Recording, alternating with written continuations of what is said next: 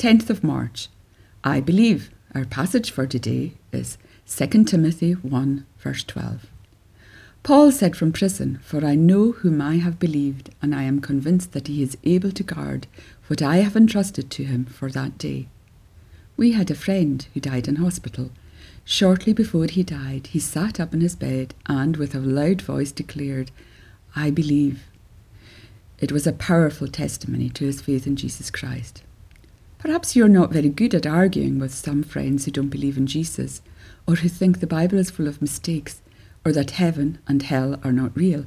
However, arguments and debates can only take you so far, but a personal testimony about what the Lord Jesus has done for you and means to you can be a really powerful way of showing what the gospel is all about.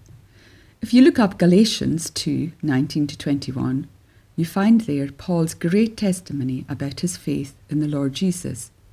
In these verses, Paul almost sings about what happened to him when he became a follower of Jesus. He saw that Jesus had died for him so that his sins would be forgiven. He saw that all that Jesus did for him, he did in love. The Son of God loved me and gave himself for me. What could be greater proof than that of the reality of God's converting power?